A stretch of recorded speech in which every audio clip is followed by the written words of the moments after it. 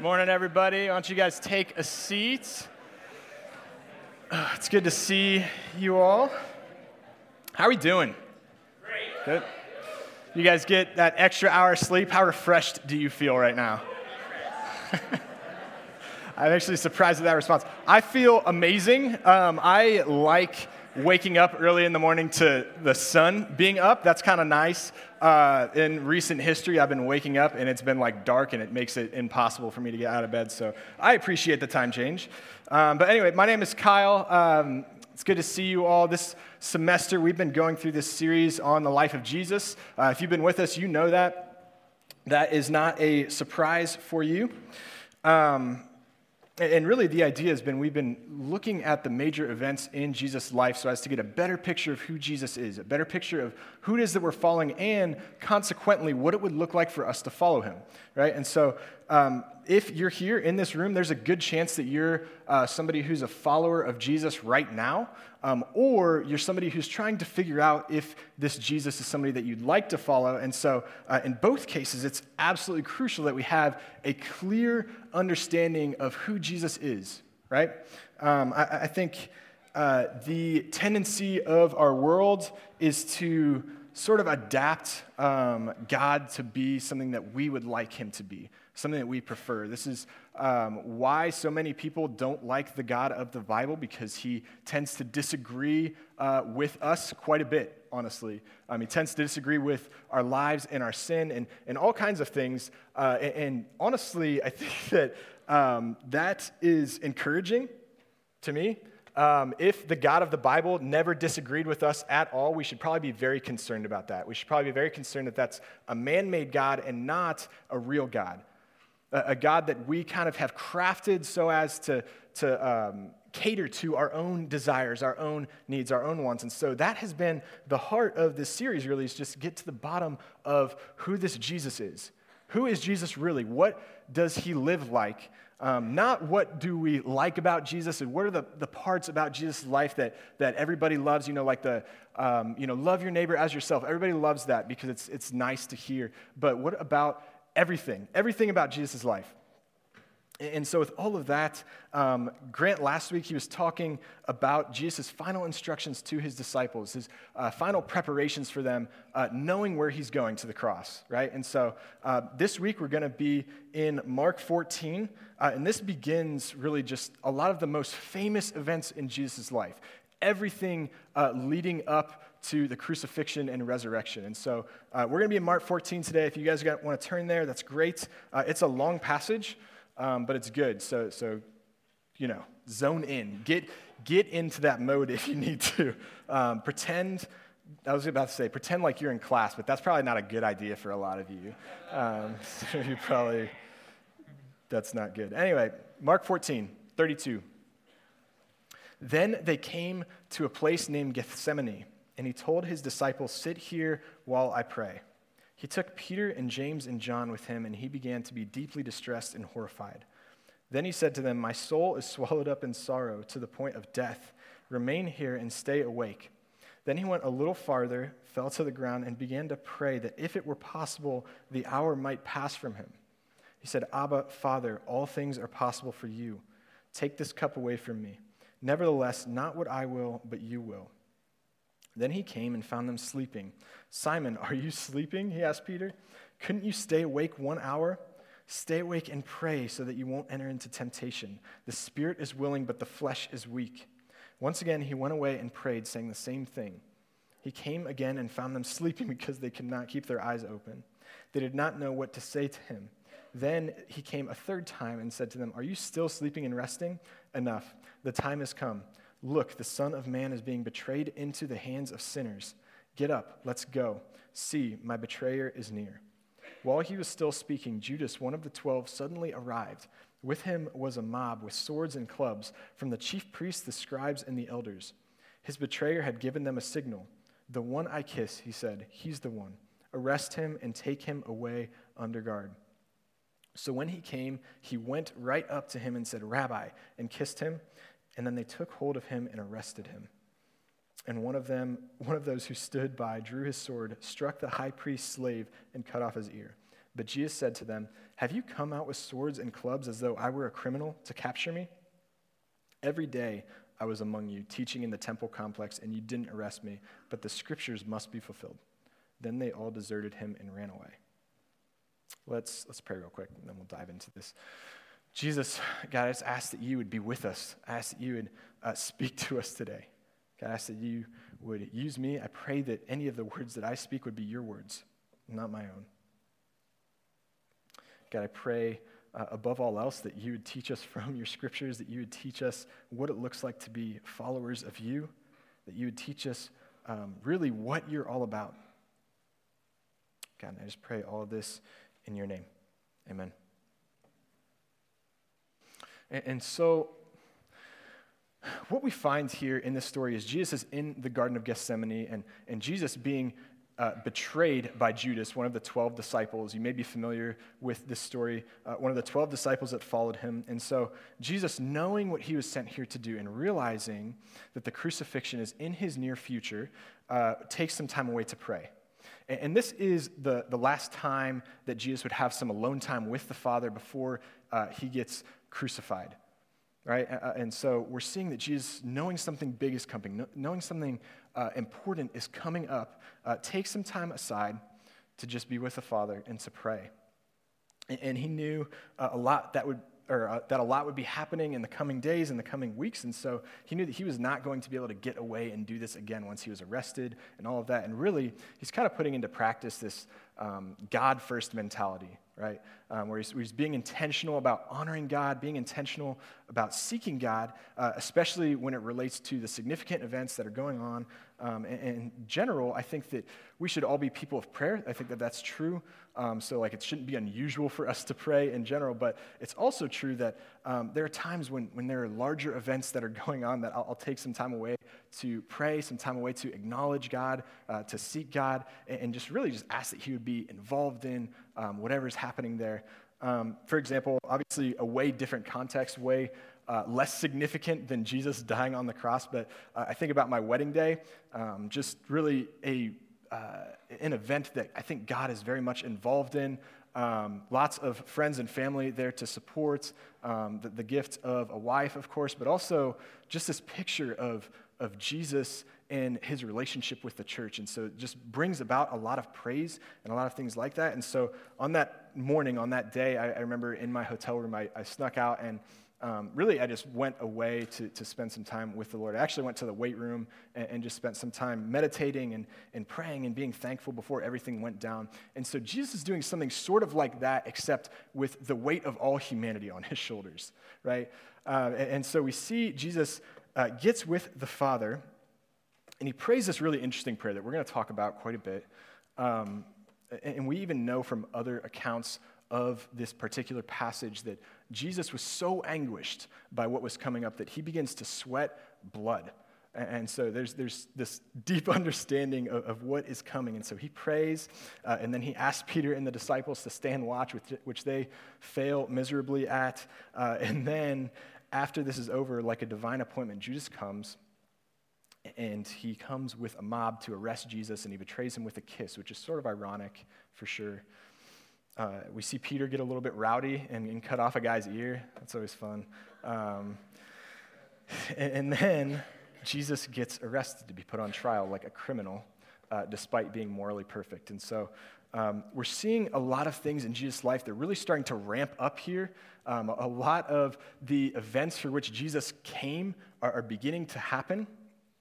Right? Everything that is happening basically from here until the end of the Gospels is kind of like the primary purpose for which Jesus came. And so we're seeing a lot of escalation in the story, sort of a crescendo, so to speak.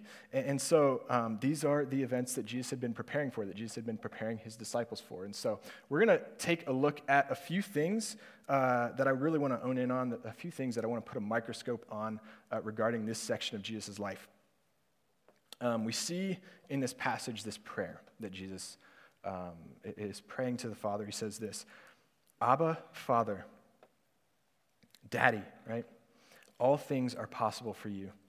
Take this cup away from me. Nevertheless, not what I will, but you will." And so the cup that's being talked about here, if you're not familiar, is a metaphor for the wrath of God. This is something that we see throughout the scriptures, especially in the Old Testament. It's really important. We're going to talk a little bit more on that later, but to clarify for the time being, Jesus at this point is intending to take on the wrath of God for us, right? That's not something that is really left up to interpretation. That is a consistent metaphor in the scriptures. And so what we're seeing here in this prayer is a bit of Jesus' humanity. We're seeing that in his humanity, he desires a few things, knowing, that the cup is something that he is going to have to drink. The first thing he desires not to take on God's wrath. And who could blame him, right? He desires to not, if at all possible, take on the wrath of God for all humanity, if there's any other way, is kind of the idea here. He desires to not receive the wrath of God if he doesn't have to. And so he's asking the Father for another way. This desire is most at odds with the other two desires I'm going to talk about in a second. The second desire is this. He desires for people to be restored to a right relationship with the Father. Other parallel accounts of this story cite Jesus saying things like, if it is possible, take this cup from me, right? Or if there's any other way, take this cup from me. And the idea here is like, if there's any other way to do what? To restore our relationship with God, let that happen instead of this, right? And so he desires people to be restored to a right relationship with the Father. And the last thing is this, he desires to do the will of the Father. And this is where we're going to camp out most of the time. Jesus makes this clear. He says, not my will, but your will be done. That is to say, not what I desire in my humanity. Don't let that happen, but instead let your will happen. Everything that Jesus does in his life ultimately points back to this, points back to his kind of unity and like-mindedness with the will of God the Father. Everything he does is God's will and not his own. And Jesus constantly models that for us. He's constantly making it clear that God has plans and he has a will, and that it is in our best interest and in the world's best interest that we pursue that and submit to that instead of our own will, instead of our own desires, and to deny our own desires and will whenever they conflict. Jesus says this kind of on repeat. I have a few examples of this in the Gospels. This is explicitly Jesus speaking. Matthew 16:24, if anyone wants to come with me, he must deny himself, take up his cross and follow me. Matthew 6:10, your kingdom come, your will be done on earth as it is in heaven. It's a prayer. Matthew 6:33, but seek first the kingdom of God and his righteousness, and all of these things will be provided for you. John 6:38, for I have come down from heaven not to do my will, but the will of him who sent me. These are not the only examples of Jesus talking about this idea in Scripture, not the only examples of Jesus pursuing God's will above kind of his own in his humanity. And so Jesus is modeling this full and complete submission to the will of the Father, even when that's at odds with his own personal desires. That his entire being is to be devoted to God's will and God's purposes and not his own. And this is, in a sense, all of this. You can boil down all of the world's problems, the core of the world's problems, to this one thing. That we like to do our own thing and not God's. We like to be our own gods. We like to be in control. We like to we don't like this dying to ourselves business. We don't like that at all. We don't like submitting to what God wants instead of what we want. And so, even just a small example of this. Lindsay and I, we live on the south side of campus down by Murphy's Pub, if you know where that's at. And so one of the dilemmas we have where we live is that it's kind of tough to find parking some nights, Thursday and Friday nights especially. It's not ever been too much of an issue. But weekend nights, it can kind of be a challenge, and Thursday nights, it can kind of be a challenge because a lot of people come into Clifton, probably to party or whatever. That's, whatever. And so Friday night, I got home sort of late, and I looked for a parking spot for a while to no avail, and ended up parking in this spot that my car could fit in, I felt like. It went right up to the edge of a driveway. It was for sure a little bit over the driveway, but just a little bit, And so I could tell that if they tried to get out of their driveway, they'd have no issues. They're neighbors. I was like, it's probably fine. Honestly, I'm going to move in the morning. I have a wedding to go to, that kind of thing. And so right before I'm about to head out for this wedding, I get a call from DP because this cop came over to the Forge, which is where I used to live, probably where my car is registered, I'm guessing. This cop came over to the Forge, and he came there to warn me that my car is illegally blocking someone's driveway and it's about to be towed. And so I'm a little, alarmed by this, a little bit confused by this, and he just kind of came there to warn me, and so I was like, wow, good guy, cop, I don't know, what a guy. Cincinnati cops, I have good experiences with Cincinnati cops. I don't know why. That makes it sound like I have a ton of experiences with Cincinnati cops, but I digress. But the reason for this was the lady that lived there, that lived where that driveway was, evidently called the police, and this guy came and looked and saw that it was kind of egregious to call the police about this one, you know what I mean? And so he's like, I'm not going to ticket this guy, I'm just going to go to where he lives and tell him maybe he should move his car before it gets towed, because this lady called me, she's kind of mad, I need to do something about it, I probably need to call a tow truck, that sort of thing, even though it's, sort of ridiculous. And so I am a little confused. I go out there to move my car. I promise the story's wrapping up soon. I go out there to move my car. This lady comes out of her house, and she's kind of like, she's really mad. I don't know why she's really mad, but I know why she's really mad. But she was really mad. She comes out, and she's like, they'll ticket you for that. It's like, they'll tow you for that, and that kind of thing. And she's like, don't block my driveway again, even just a little bit. It makes it really hard to get out, especially with big cars. And I'm standing there, and I'm seeing my car, and I'm seeing the driveway. And, I'm like a couple inches past into the driveway. And seeing just the cars that are parked there, I was like, there should be no issue here. I'm like, what is going on here? I'm very confused. And in that moment, it took the Spirit of God in me not to explode, because my will was to say, I could drive a freight truck through this hole. Like, what is wrong with you? Why did you feel the need to call the police on me? Do you have nothing better to do in your free time? I was fuming on the way to this wedding about this. Lindsay and I were like silent in the car like the whole way there, because each of us were like replaying this in our mind, like, are you kidding me? Like, what a wench, this kind of thing.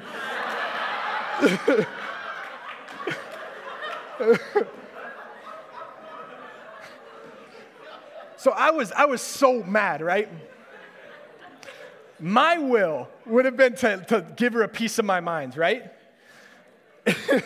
Bring it back. Let's reel it back in. And yet, to submit to God's will of loving my neighbor and to just say, I'm sorry. It won't happen again. I didn't realize that bugged you so much. In my heart, I'm just like, real angry, trying not to show that on my face. Lindsay walks away to go move her car too, because hers is also illegally parked.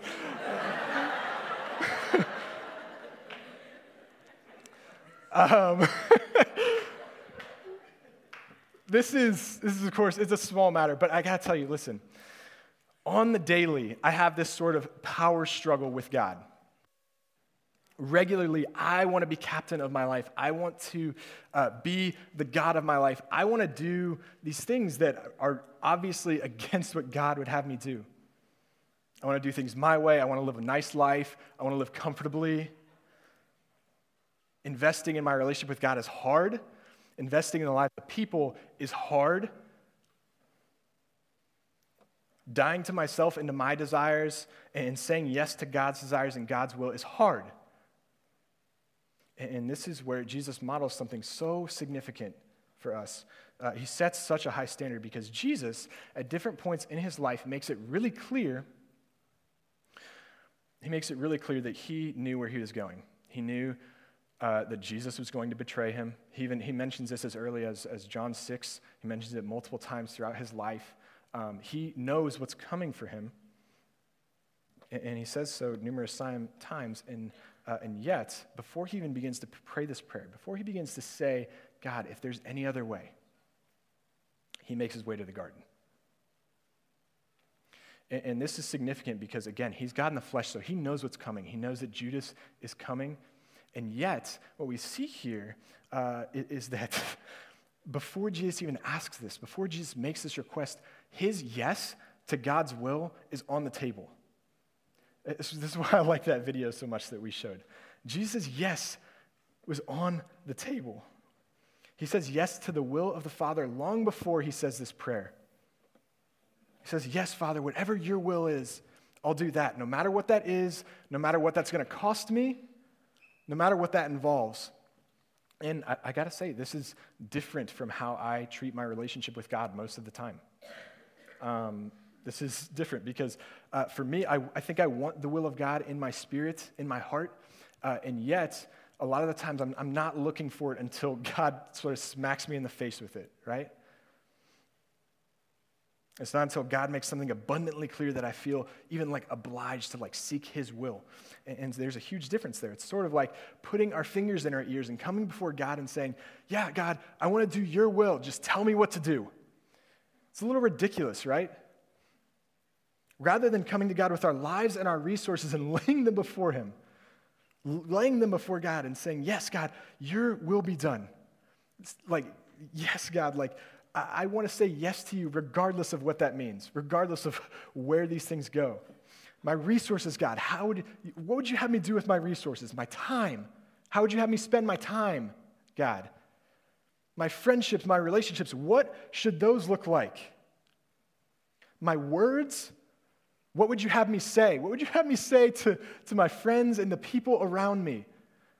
My career, like how do you want me to work, God? Laying our yes before God. What would it look like for you to do that? To lay your yes before God before he even speaks, before he says anything at all. What would that look like for you? I mean, if you take nothing away from this message, take that. What would it look like for you to say yes to God, to say yes to God's will, regardless of what that is for you? There's this guy, Rob Warren. He's a pastor out at the University of Wisconsin now. He used to be a pastor in the H2O network.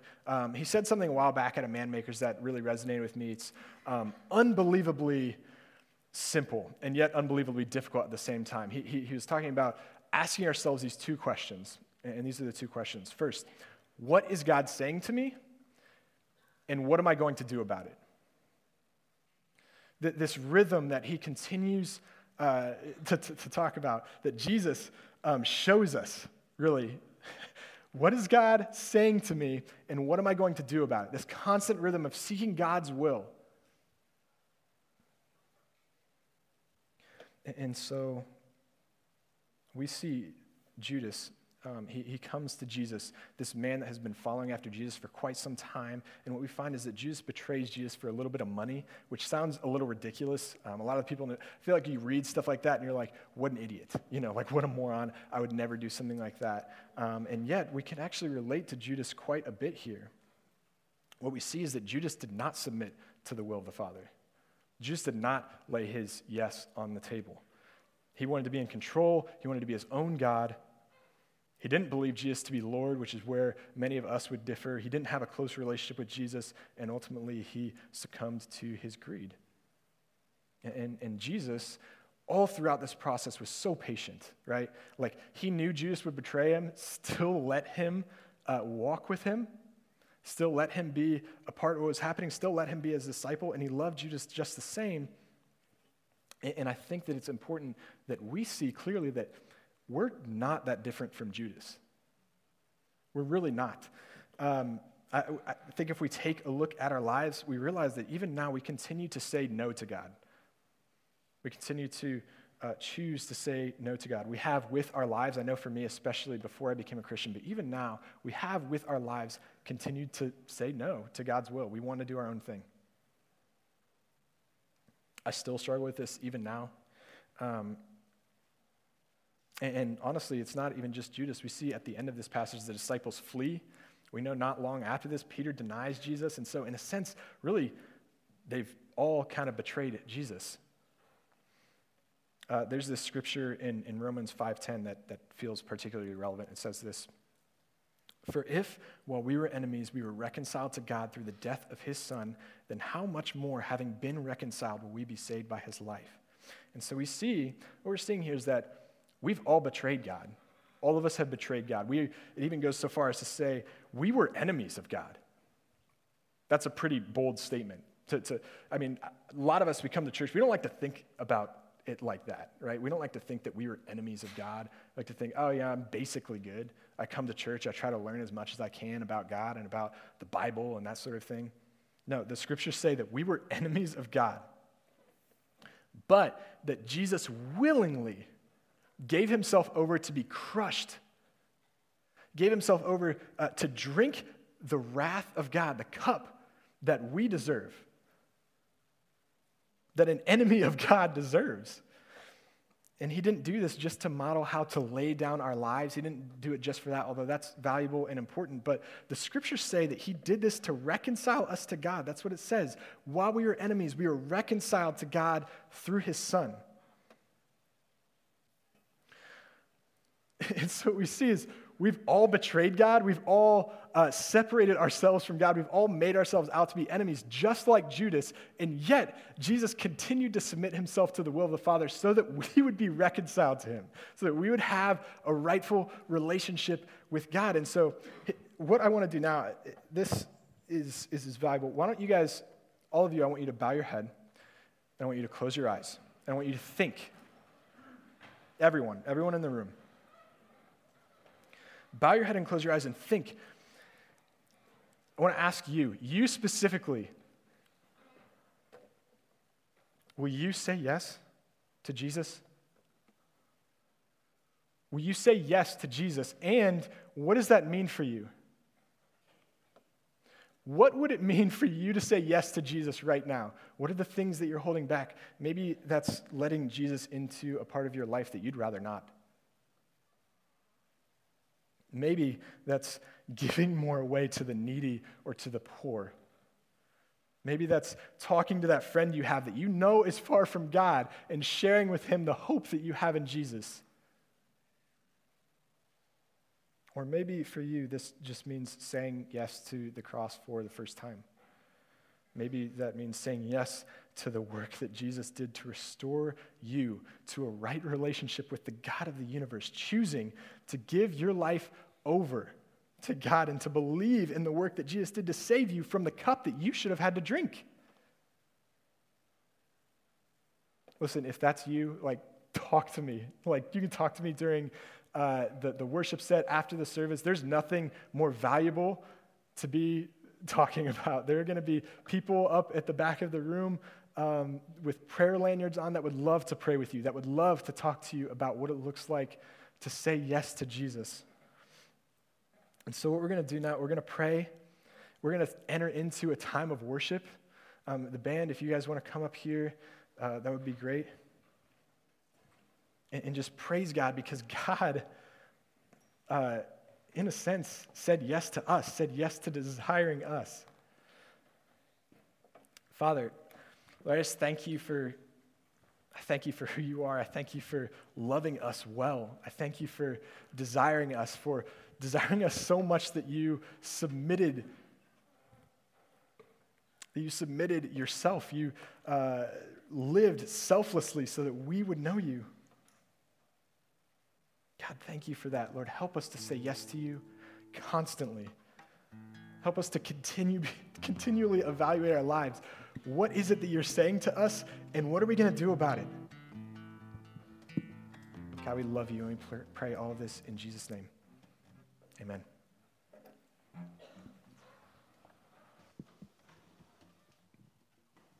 You guys be standing.